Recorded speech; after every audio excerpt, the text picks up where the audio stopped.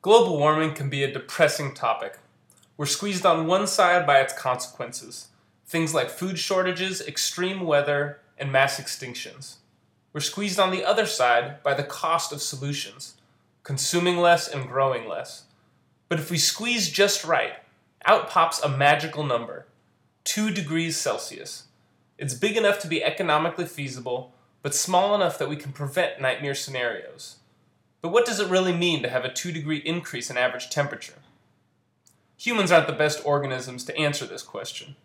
Because we are endothermic, we have the ability to regulate our body temperature. So when we go visit our cousins in Arizona, our bodies remain at 37 degrees Celsius despite the heat. But ectothermic animals, who remain at the same temperature as their environment, are not so lucky. If the ocean warms, they warm with it. So to help bridge this ecto-endo divide, I went on a quest. A quest to unite anemones and apes. A quest to find an analogy that could help us connect the unprecedented warming of the ocean to the rare occasions when our own bodies heat up by a couple degrees. The first person I talked to was my friend Ellie. Cool. You know, Skype has all this new ringtone. Have you heard it?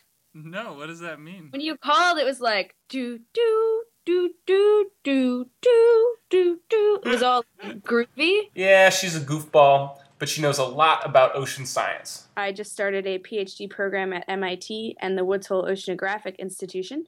We're on a Fulbright grant doing research on deep sea connectivity. She set me straight on what 2 degrees ocean warming was all about. It's important, first of all, to recognize that it's 2 degrees average increase. So you're going to have higher highs and in some case lower lows, but in general, the temperature will be rising. And I think, yes, 2 degrees is massive for the ocean because the average temperature in the ocean has been relatively stable over the last several thousand years. And even increases of 0.2, degrees Celsius can have a really large effect on marine life. Whoa, 0.2 degrees? Thus far, the analogy isn't looking good. Human body temperature actually fluctuates about 0.5 degrees every single day. It's lower in the morning and hotter at night. No big deal. So why are small temperature changes such a big deal for marine life? A lot of the processes that happen inside of an animal are really largely determined by temperature. So things like how fast an enzyme works. As a general rule, we say when temperature increases, metabolic process speeds up. Including how quickly animals grow up. But some, like crabs, are busy migrating from one part of the world to another while they are developing. You have, say, a crab that's released as an egg at point A, and usually it makes it all the way to point B before it's an adult. But if it becomes an adult too soon, it won't make it all the way to point B. So if you grow up too fast, you pop out as an adult in some foreign place you were never supposed to be. And even worse, it might be at the wrong time. And this could be a bad thing because what if the food that the larvae is supposed to eat hasn't bloomed yet? Say there's an algae bloom that usually also correlates to a certain time of year. But then it's warmer earlier, so the animals will breed, and then they won't actually have the food that they need. And then you end up with essentially a large die-out of that particular cohort. So animals wind up at the wrong time in the wrong place, which leads to even bigger problems. Say you have one kind of crab that's shown up in an ecosystem where it never used to be before.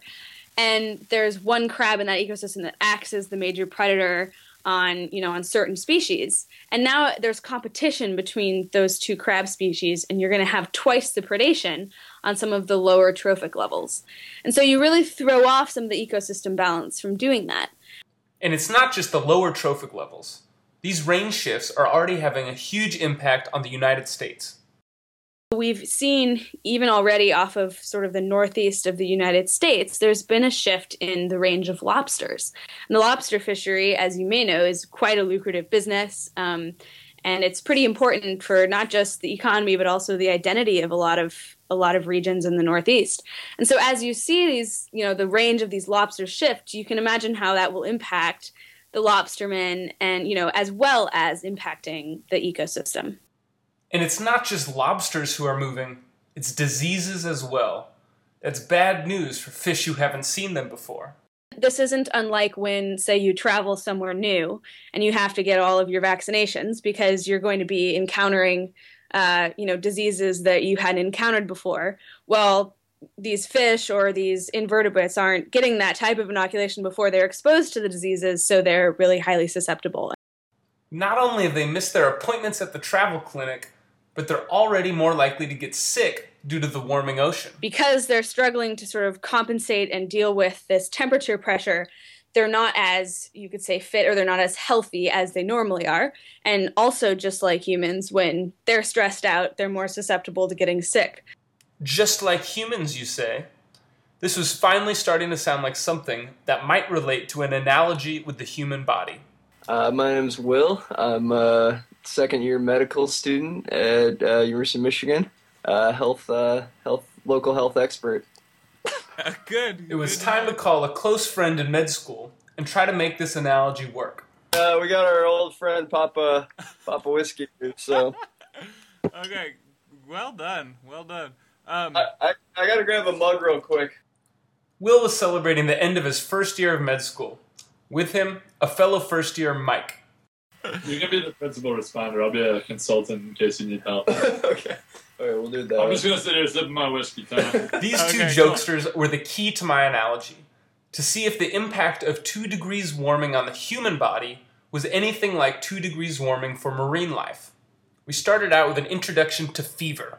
The basic way to think about it is sort of an adaptive response as part of your immune system and trying to sort of augment your immune system. Your hypothalamus, as part of your brain, has sort of, it's like this control region for temperature in your body. Ah, the hypothalamus, the famous thermostat that is usually set to 37 degrees, but can get raised on purpose during a fever. And what happens with fever is that your set point, controlled by your hypothalamus, that set point changes. And it's a response to pathogens, to infection, to sort of any sort of type of disease, and also other sort of events that we consider bad events for the body. And the idea that fever response, by raising your temperature, it's going to help out your immune system in fighting off this disease, fighting off the infection. Or as Mike said between sips of whiskey. Yeah, so the pathogens have a narrow range of temperature that they can survive at. So the idea is that your body's trying to jack the temperature up to kill them. Well said, Mike. But the increased temperature doesn't only kill bugs. It boosts the immune system. It increases enzymatic activity. So the enzymes in your body work faster, specifically those in white blood cells. They have improved ability to target pathogens and sort of digest them and kill the pathogens. So the increased enzyme activities, which were so bad in the long term for our crab friends, are actually good for our body in the short term. And they're also bad for the bugs that infect us. That increased enzymatic activity can sometimes cause them to sort of implode on themselves or also just not function properly at all. Maybe if the temperature gets high enough, the enzymes could break down and degrade. And so an example of that is STDs like gonorrhea and syphilis. They're killed very easily by high temperatures. Okay, so our human to ocean analogy is not looking very good. It's making coral reef the equivalent of gonorrhea. And even ectothermic iguanas appear to want in on the fever action.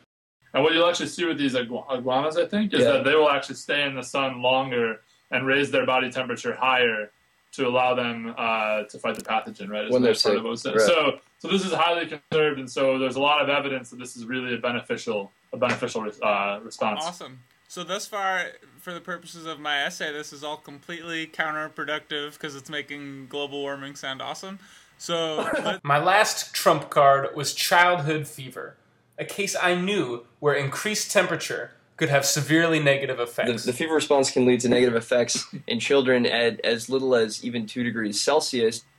You can have children coming up with seizures and other possible brain damage results in response to the increases in temperature, even that low. In adults, it takes a little bit of a higher temperature to cause damage, but if you start to get up 4 degrees Celsius higher, so to 41 degrees Celsius and higher, you can start to get enzyme breakdown and more severe sickness, and the big concern is brain damage associated with these higher temperatures.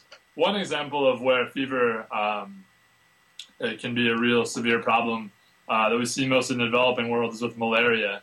Malaria can induce really, really high fevers in children, and that can lead to, as William said, severe brain damage and even seizures and even potentially death. And what you'll end up seeing is that that'll actually cognitively impair the children permanently. Actually, the professor that I'm working with this summer in Uganda is actually working on cognitive rehabilitation with children who are affected by malaria. I was getting closer to some sort of connection. Back to Ellie. Talking about the range shifts of diseases is totally pertinent for humans because you see, you just mentioned malaria, like the what is it? The elevation line, the mosquito line is really high now compared to sea level. Like they're going into areas where they haven't before. So you have whole swaths of Africa that's being exposed to malaria that didn't used to have malaria. Okay, so global warming increases the prevalence of malaria, and malaria causes warming inside children called fever, and this fever leads to brain damage and lifelong cognitive impairments. Guess that's something, but not exactly the link I was looking for. I went back to Will for some help. So this is related to global warming, right? Yeah. So this is how I see it, where there could be actually a really strong connection. So in response to sort of natural events, your body will raise its temperature, and that's a natural occurrence, and it can be beneficial. And the idea for humans is it's adaptive. With the globe, the natural response to certain things like increased, cloud cover and carbon dioxide, the natural response is to raise the temperature. And that normally you maintain a homeostasis by doing that, right? An intriguing idea. Fever is natural, and so are some types of warming, like changes in the Earth's orbit or sunspots. Those are natural as well. So far, so good. What happens is that you raise that too high to what we didn't even talk about, which is hyperthermia. That's hyperthermia. Really, really hot. A state which is damaging to humans, where your temperature is above, not only is your set point raised, but it's above even where your set point is. So hyperthermia is actually a pathological heating, a disease, unlike fever. Your temperature has gone shooting up. The heater is cranking away and ignoring the thermostat. Your body is out of control. So it's distinct from fever, where fever has a physiological increase in the temperature set point, but the hyperthermia is now where you reach a level that's beyond that. So you're beyond the set point. Pathological warming beyond the set point. I think we found our analogy. Here goes.